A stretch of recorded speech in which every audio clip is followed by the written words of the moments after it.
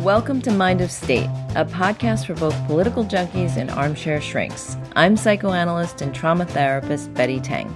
And I'm communication strategist and political hack Jonathan Kopp. Join us as we welcome experts in politics and psychology to consider this: the state of our nation through the state of our minds and the mind of our state. Hi, Betty. Hi, Jonathan. You know, on this week's episode of Mind of State, our guest is your colleague, Dr. Anton Hart. Right, he's my supervising psychoanalyst. So tell us from your perspective, why is Anton Hart a guest on Mind of State?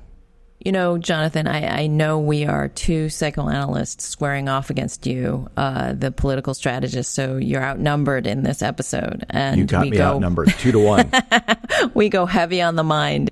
But the thing that inspired me to ask Anton was actually a political quote from Biden at his Gettysburg speech, quoting Lincoln, "A house divided against itself cannot stand."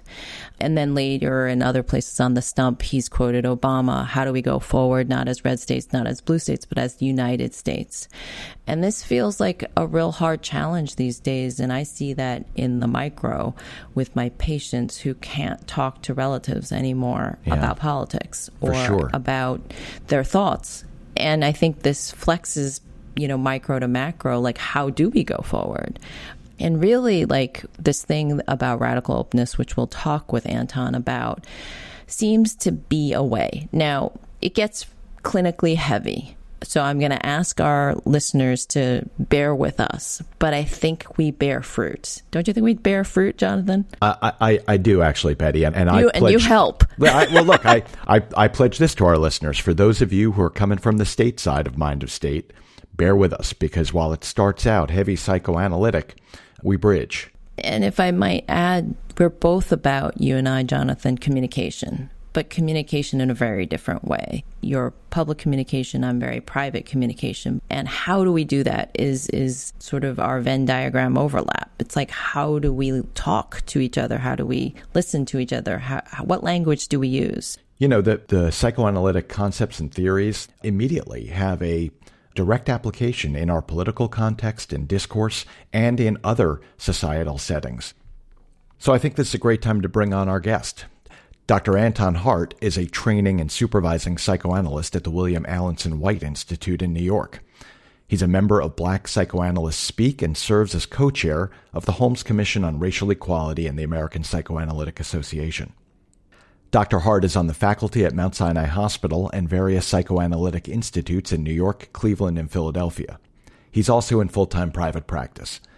Welcome to Mind of State, Anton. Thank you. I'm glad to be here.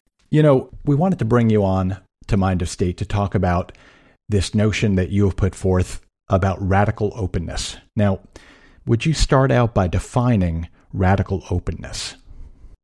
Radical openness is a concept that I have been developing that pertains to the situation of psychoanalytic psychotherapy and psychoanalysis.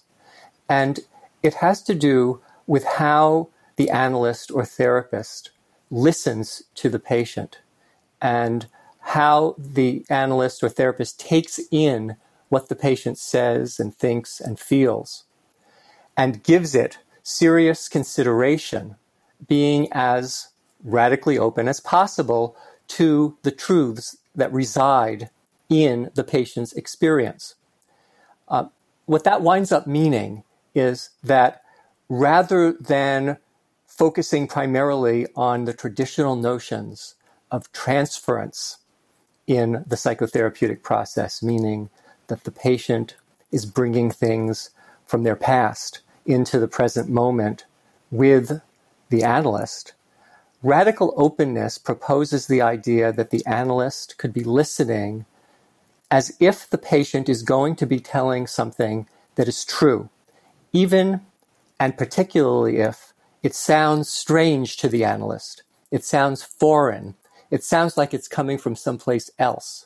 It's at those times that the analyst could really listen in a different way, which involves allowing for what the patient says to sit with them and to affect them both cognitively and emotionally, so that the truth that resides in what the patient is saying and experiencing could really be considered, even if it seems like distortion, even if it seems like projection.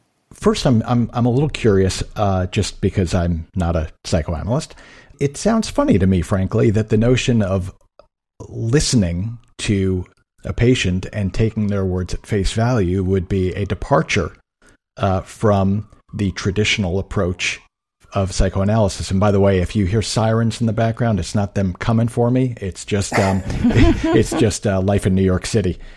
But I mean, either Betty or Anton, talk to me about how listening with radical openness is different than listening in the psychoanalytic tradition.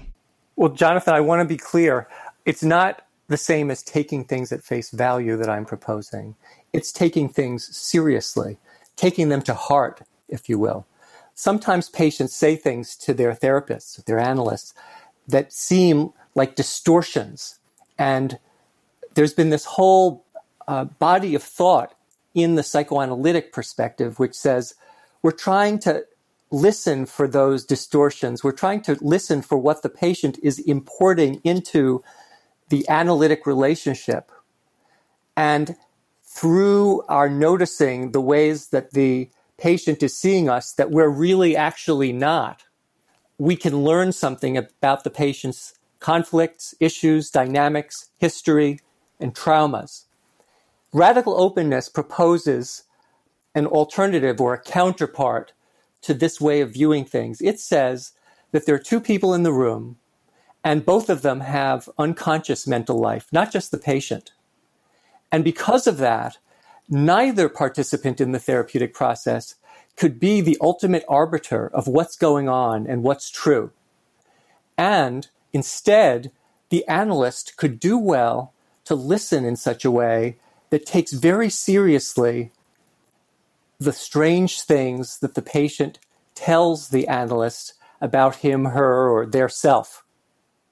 That means I have to sit with things that feel like they have nothing to do with me, have an open mind with the feeling that they could have something to do with me. Almost like the patient is my therapist, the patient is my analyst, and the patient may have access to things about myself that I don't have access to by virtue of my human unconsciousness.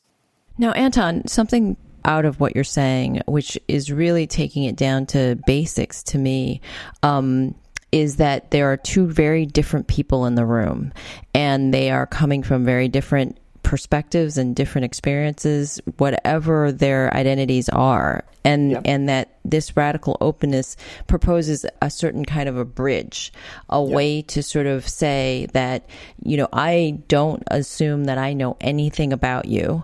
You're telling me something, and I, as the therapist, and you as the patient, we're entering into an environment where we're going to have a conversation where we get down to those basics and try to bridge that gap.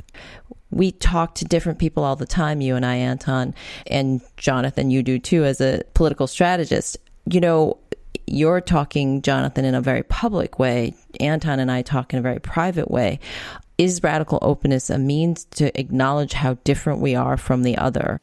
Yeah, sure, Betty. So you're on to something. You've captured something about the essence of radical openness. It's derived from Gadamerian hermeneutic theory. Wow. Hans-Georg Gadamer is a philosopher who is arguably the father of hermeneutics in philosophy. And Gadamer has a lot to say about the process of understanding oneself and understanding other people and understanding text originally, and said, when you read a piece of text, a book, an article, a newspaper, a scripture, anything, read not just what's on the page, but what surrounds it, what its context is, who wrote it, who are they speaking to, who is ignored and marginalized in this speech act, who is included, what kind of knowledge is privileged, what kind is ignored. Things like that are part of a hermeneutic orientation, and then hermeneutics puts itself on the track of dialogue. And dialogue becomes this important thing. We enter into dialogues in order to more fully understand others, but also to understand ourselves. And we can't understand ourselves unless we're in conversation from this perspective. So Betty, you were talking about finding a way of bridging, and hermeneutics talks about the fusion of dialogic horizons. That's just a fancy way of saying, as we enter into conversation with each other, as we find ways to listen to each other without presumption, without foreknowledge, as Gadamer put it, and as we speak to each other with the other in mind as we're speaking, our horizons start to fuse. We start to become part of each other, entangled with each other, if you will, emotionally, psychologically. It's not simply that we understand the content better of what the other person is saying. We start to actually be changed by the kind of listening and speaking that we do when we genuinely enter into dialogue. So that's the crucial thing, and that is a kind of bridging. And hermeneutics says, one more thing, I don't want to go on too long, but hermeneutics says what we do when we enter into a genuine conversation is we try to think about not what we can gain, what we can, not what knowledge we can get from the other person. Instead, it asks us to consider what we can lose as we participate in the conversation. What can we relinquish that we thought we knew? What kind of foreknowledge? What kinds of presumptions? What kind of prejudices can we loosen our grasp on and let go of as we try to take in the other person? So first, I definitely did not have hermeneutics on my bingo card for today. So I want to appreciate you bringing a new word to my consciousness. I'm open to it. I'm radically open to it. And importantly, what I'm hearing is that when you say openness, it sounds like what you're really referring to is opening your own mind and opening your own thought process to the other person's ideas and context, and letting that permeate into your mind. Radical openness is your mind's openness to the other person's words and context, rather than being open about your own thoughts to someone else. Precisely. Radical openness has nothing to do with being extra self-disclosing. It has to do with being open to the other, and as you put it, their words, their thoughts, their context, and I would add to that list, their being. Like being open to the other's being as another human subject who you can listen to and take into your care as you're listening. That's a term that I like to use that comes from another philosopher. The idea there is I listen, taking what the other says, feels, thinks into my care. And in taking it into my care, I'm a different kind of listener than the listener I might be if I'm just trying to listen to the argument that the person is making so that I can come up with a reply or come up with a counter argument or a rebuttal or something like that. So by taking what they say into your care, to me, that suggests a duty of trust, a responsibility to give a benefit of the doubt, perhaps, to the person to whom you're listening. Yeah. In other words, bringing a respect, a dignity to what they're saying, rather than a prejudgment or a critical analysis, but rather giving full consideration to the things that the other person is saying. Yes, full consideration, both intellectually and emotionally. That's precisely right. The second philosopher that I was referring to is Emmanuel Levinas. And Levinas said that when we turn toward the face of the other, we feel a calling, an ethical calling, to really respectfully, openly, and caringly take the other's experience into our consideration, into our care.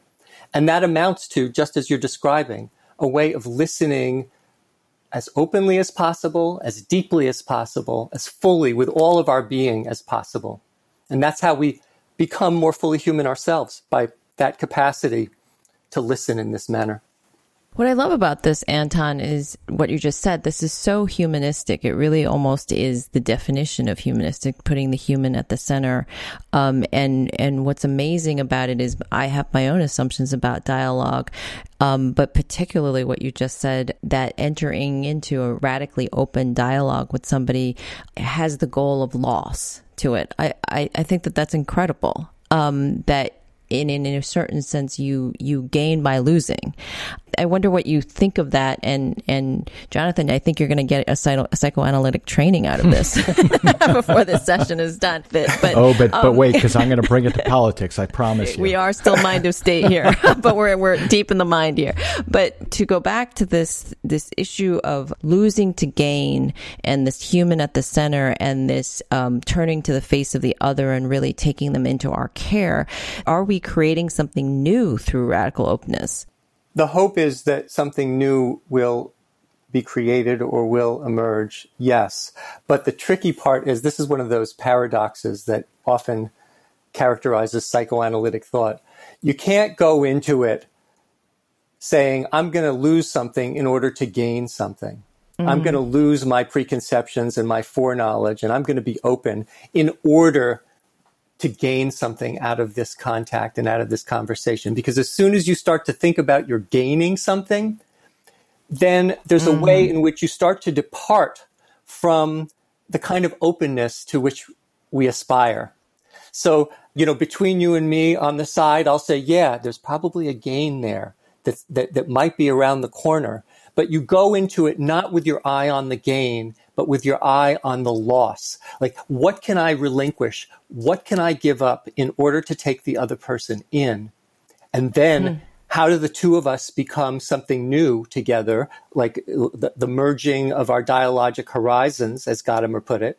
Like, how does that happen? But we can't say in advance that it's going to happen, that it's guaranteed. Mm-hmm. We have to aspire to it, aspire to losing what we thought we knew, and then something might start to form, and it might be good, but we don't know what it's going to be in advance. So it's sort of like there's, we say that an altruistic act also has a thread of selfishness in it, right? Because it feels good to do something altruistic, but we don't go in with a selfish intent. We go in altruistically, and the byproduct might end up making us feel good. But the altruism is what comes first.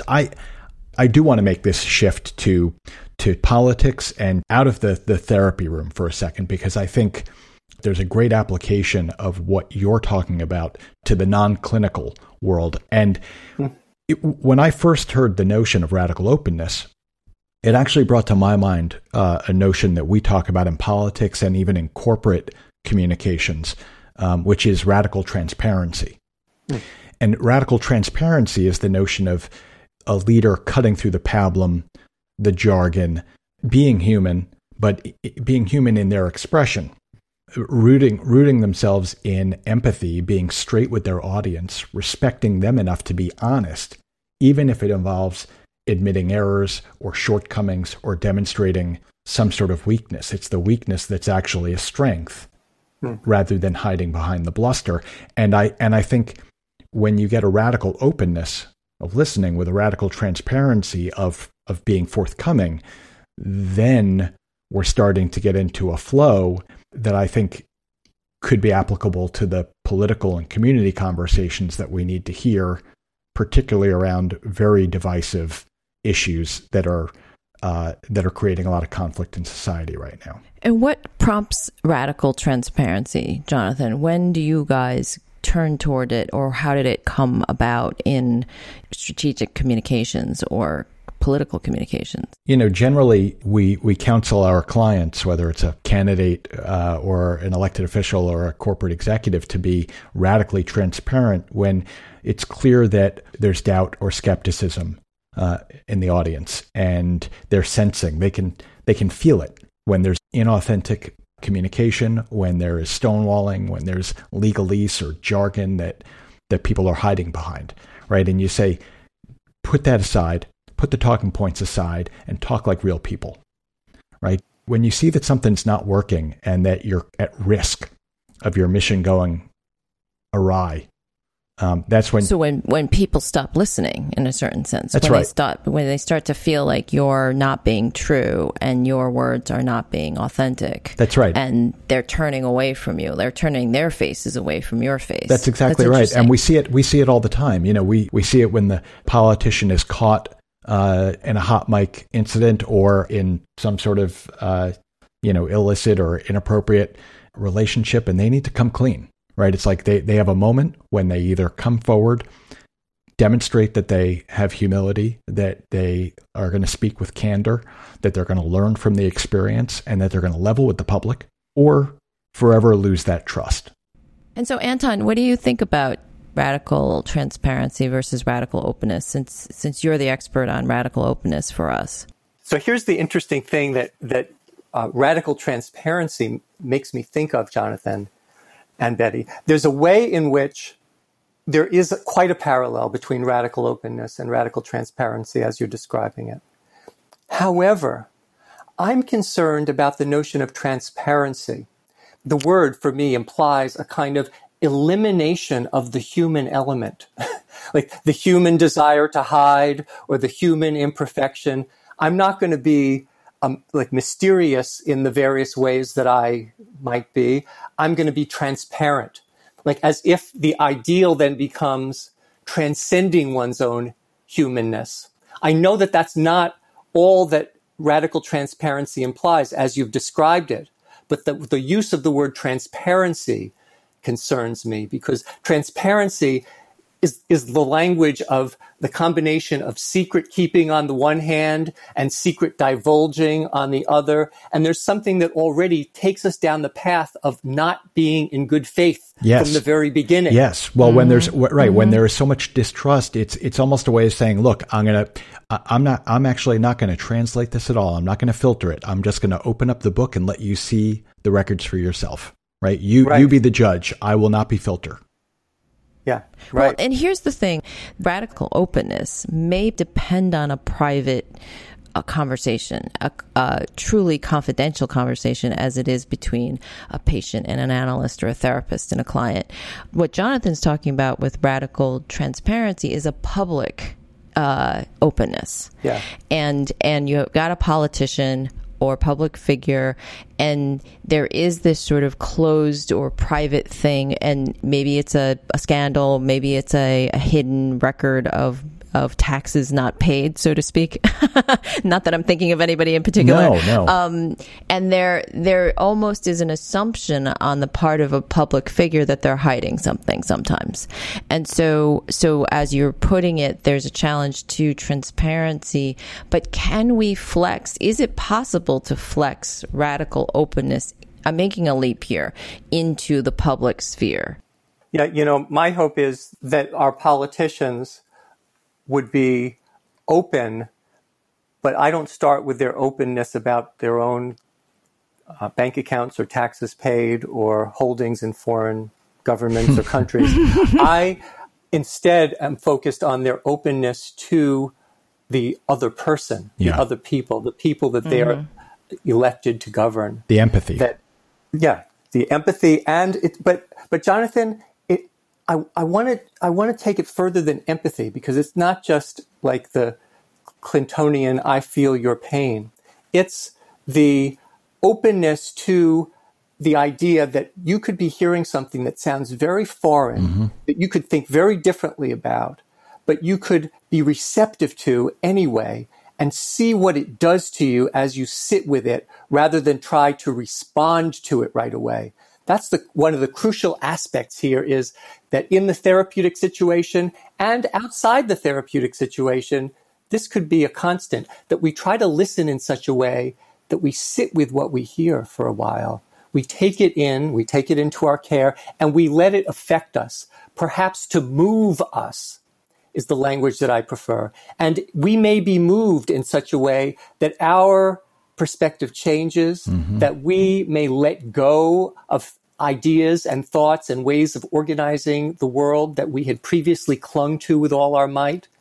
That's the kind of openness that I'd like to see from politicians, which has nothing to do with them coming clean about who they're having sex with or where their money is going. Right. So empathy suggests that you can relate to someone else's pain or circumstance, but openness doesn't necessarily suggest that you would relate in your life experience, but that you're open to being moved by their experience, even if it's radically different than yours, and that you grow from your knowledge of their experience. You grow from your sharing a moment with someone and getting insight into their experience, right? That's right. You grow from your receptivity to their experience, I would prefer to say, rather than your knowledge of their experience. Anton, this prompts me to think about a burning question I have about polarities and polarization in our country's dialogue right now. But first, let's take a pause to hear from our friends at Democracy Works.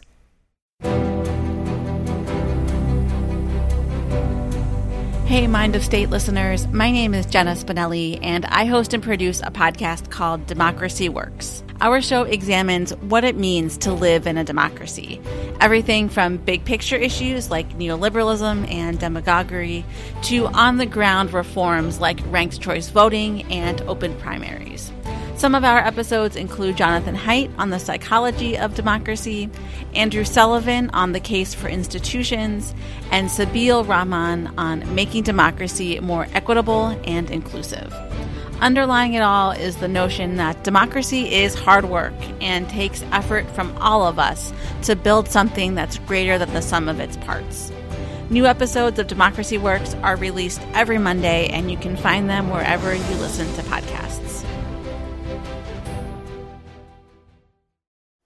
Now that we're back, here comes my burning question, Anton, if I can recall it. All right. I've been sitting on the edge of my seat since the break. This cliffhanger.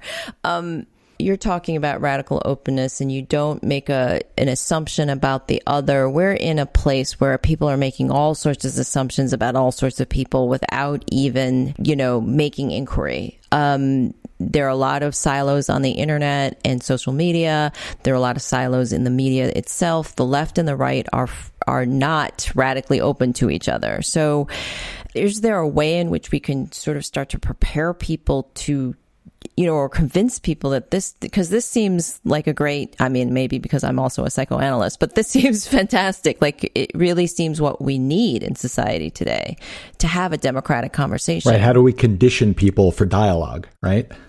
Yeah. But see, Jonathan, your instinct to do something to people to get them to be better goes against radical openness in a certain sense. Like you want to condition them, and like I don't know if that'll work. Here's the problem. We want people to be curious about each other. Curiosity is so crucial, but we know as psychoanalysts that curiosity is precarious. That from the beginning of life, babies are born curious. They come into the world, they reach out, they touch things, they taste things, they look at things. All their senses are alive and they're curious about everything. Unfortunately, the process of growing up involves a curtailment of a lot of human curiosity over time. It's as if it's too dangerous to remain curious, at least as curious as we were when we were babies. Right, and so we have to learn to avert our eyes. We have to learn to narrow our curiosity down and be able to have normal conversations. Normal is in quotes, like, hi, how are you? I'm fine. How are you? I'm fine. Good to see you. Bye. Like that's an uncurious conversation. But we socially are conditioned to do that, to use that word, Jonathan, as a way of getting through life and feeling relatively self-contained and as if things can continue as we expect them to. Curiosity represents a threat in this regard. It's not just this nice thing like, oh, I'm curious. Oh, you are? Great. Let's explore your curiosity. Curiosity threatens to take us into territory that is unfamiliar and that may mess up the way we've organized our understanding of ourselves and of the world. So that's the challenge in radical openness, is that we're actually trying to enter conversations being very, very curious about each other, as curious as babies are about the world. And that's arguably a dangerous thing to do. And that's what makes it hard to tell people, hey, be more open to each other, relinquish your preconceptions, let go of the things you thought you knew, and enter into the conversation as if you don't know all the things you thought you knew. Right. It's sort of, it's like, hey, come on into the arena, but leave your armor outside. Exactly. Your armor. Right. This is the conundrum, right? We want people to enter into a more open dialogue, but we understand the fears. We understand the risks in doing so and going in open, unprotected. So how do we engage in unscripted dialogue and in open listening and taking people in when language can be loaded, when we are conditioned to protect ourselves and to avert risk? How do we go there? Yeah, and I'll add on to what Jonathan says, Anton. Right now, we're in a position of great instability. In this current moment, we're in a pandemic. We're facing climate change. We're facing a referendum on racial injustice. We're facing economic crises. There's a lot to be safe about, and yet maybe it's a position of opportunity because it's like, what do you have to lose but to be open? Like, it's true. This goes against an evolutionary impulse to protect oneself. Yeah. Well, I don't know if the impulse is evolutionary, but I think that it is really part of the challenge of being a human being in relation to other human beings. Babies learn that they can't be too curious about things or they might make their parents anxious. And so the baby has to learn to manage their anxiety so as not to drive their parents crazy. So the challenge is, how can we help people enter into open dialogues? How can we get people to practice radical openness? Perhaps not just in the psychoanalytic, psychotherapeutic context, but in life. Now, one thing that experience seems to show, because I do consulting about issues of diversity, workshops and things like that, and one of the things that seems to be the case is if you get people talking to each other, something good happens. If you get people talking to each other with fairly banal questions like, when were you first aware of your race? Or when were you first aware of your gender? Just simple questions like that. People start to talk with each other and feel things that they don't usually allow themselves to feel. Of course, there's always the risk of things getting polarized and people feeling hurt or rejected in such conversations. But those risks can't be avoided. They can't be escaped. Having these kinds of conversations involves risk. It's risk worth taking, I would argue, but we can't take risk out. Like, one of the things that drives me crazy these days is the notion of a safe space. Like, this is a safe space. We're going to have a conversation in a safe space. And my feeling about that notion of safe space is nonsense. No space can be proclaimed safe. You can only find your way to that through the process of trying to be open to each other and having a good faith effort to have a conversation, to have a dialogue with each other.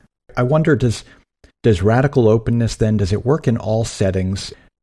Should we consider radical openness equally applicable in work, in school, in community settings, or are there places where we shouldn't be as open? Yeah, that's a great question.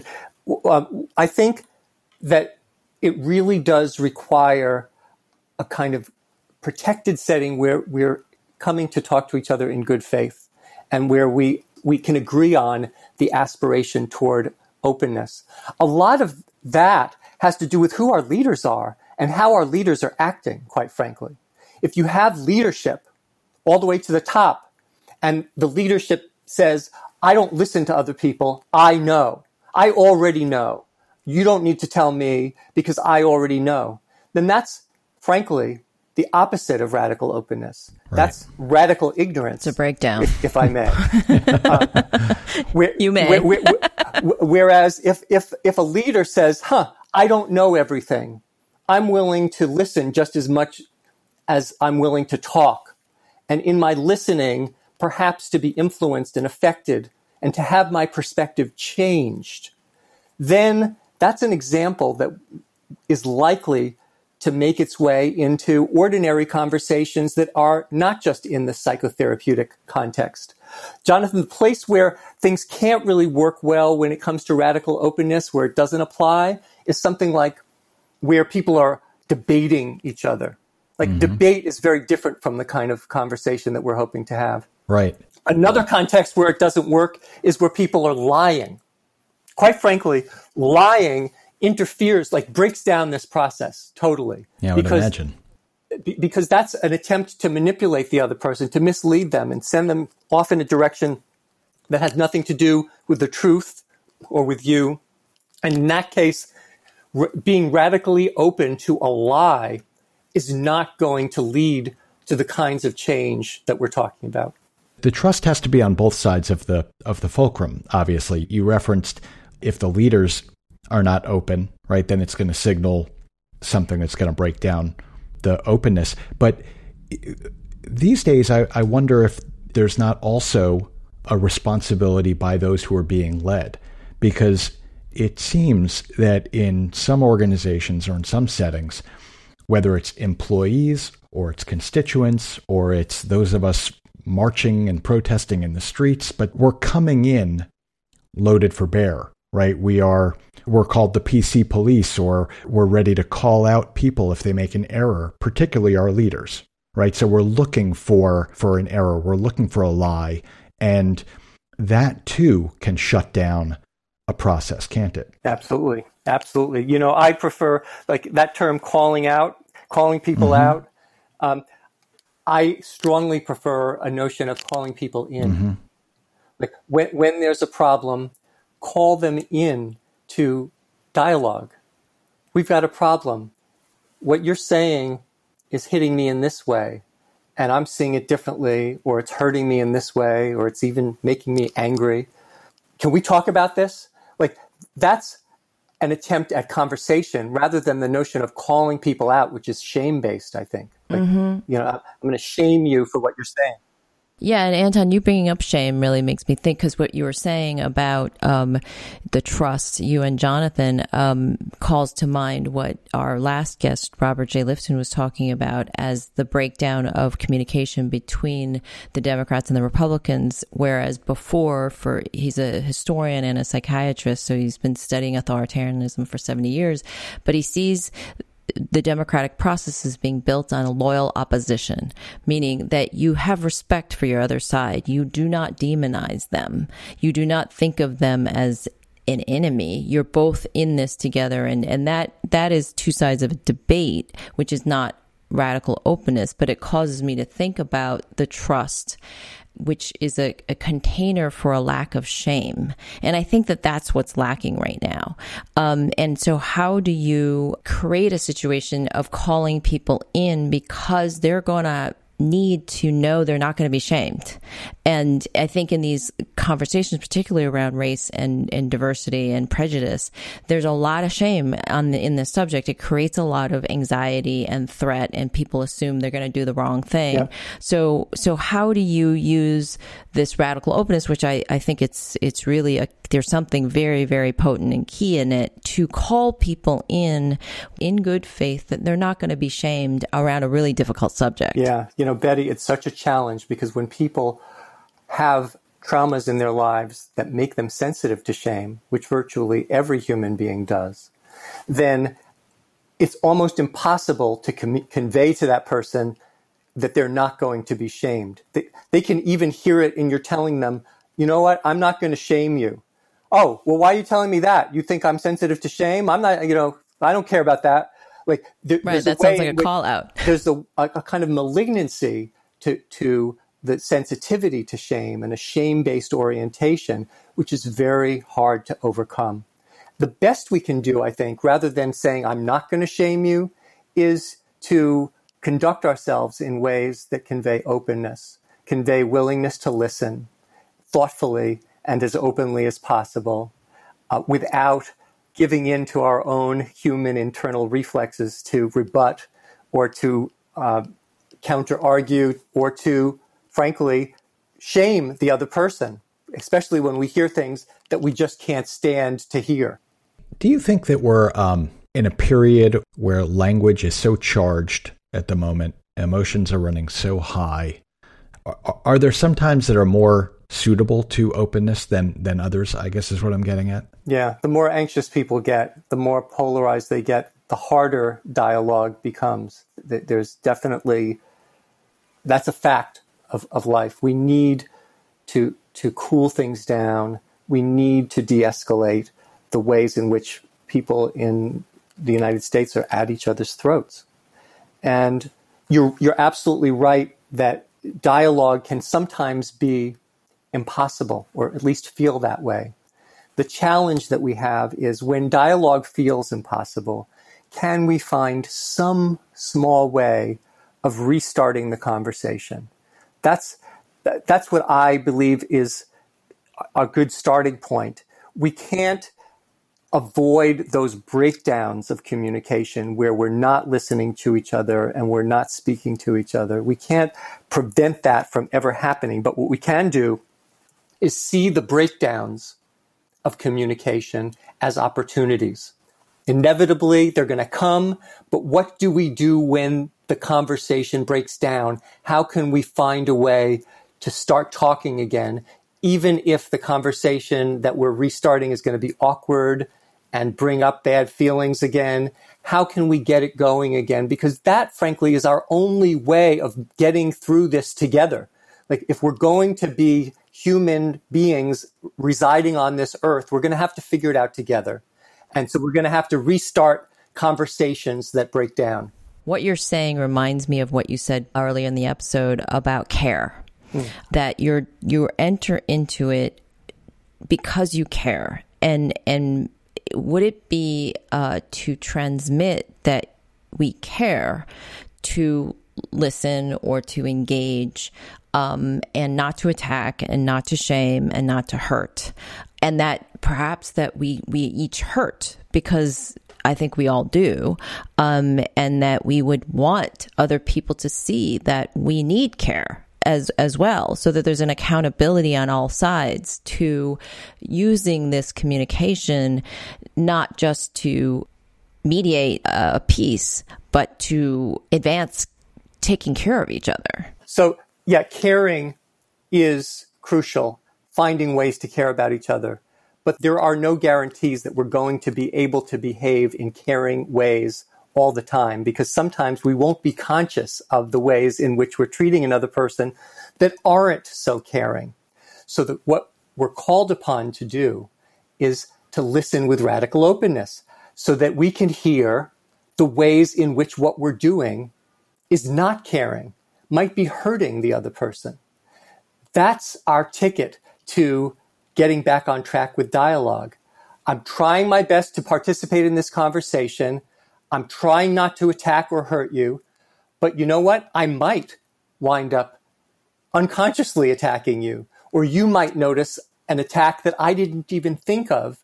And when you do, let me take that thought very seriously, rather than telling you, no, that's not what I was doing. No, I didn't mean that. No, that's not what I said. You're twisting my words. Better, from a radical openness standpoint, to say, oh, all right, I'm thinking about that. I'm sitting with that. How explicit are you suggesting would be? Is this do you name the phenomenon as it's happening? Do you say, am I saying something that's offending you? I think I'm saying something that's causing you concern, or is it an internal voice? Yeah, I think we all can have our different styles, and a lot of this is internal. A lot of it is based not on what you actually say, but on how you're processing the moment. And people can sense when you're listening in a receptive way versus not. But of course, having said that, I'll say, of course, it can be useful to say, wait, how is that sinking in? How is that hitting you, what I'm saying? How is that coming across? Is there a problem with it? Or I see some distress on your face with what I said. Tell me about that.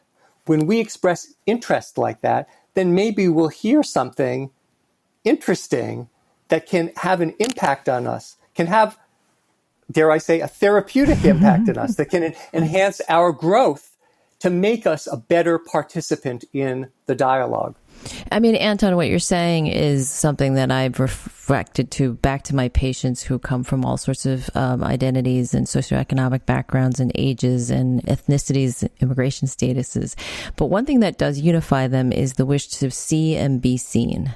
And what you're saying in this is when we reflect that we are seeing the other, we show them that they are in us, that we are reflecting them, and we care. Again, here's that word, care.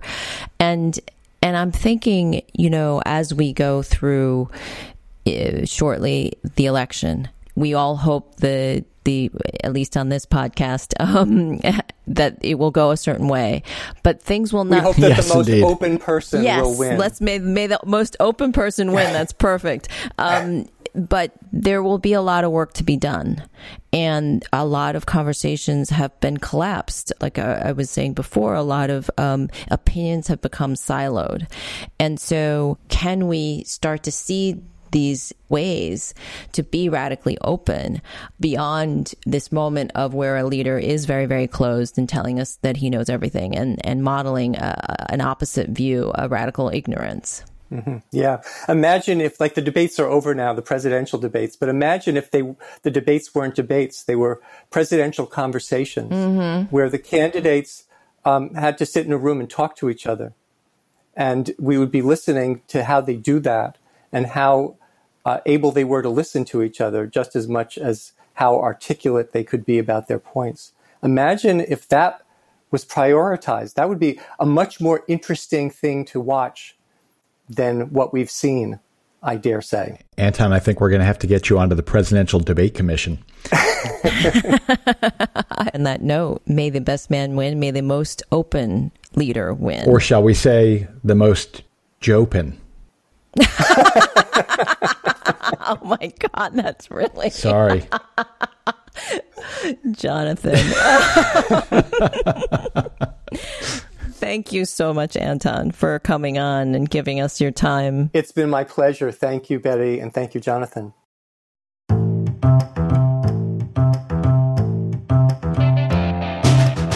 Thanks for joining us on this episode of Mind of State. If you like this episode, you'll find plenty more on Apple Podcasts or anywhere else you get your podcasts. You can also find us on Facebook, Twitter, and Instagram at Mind of State Pod. Our website is mindofstate.com. Mind of State is produced by Alita Cooper and Jenny Woodward. Special thanks to our co-founder, Thomas Singer. I'm Betty Tang. And I'm Jonathan Kopp. Join us next time on Mind of State.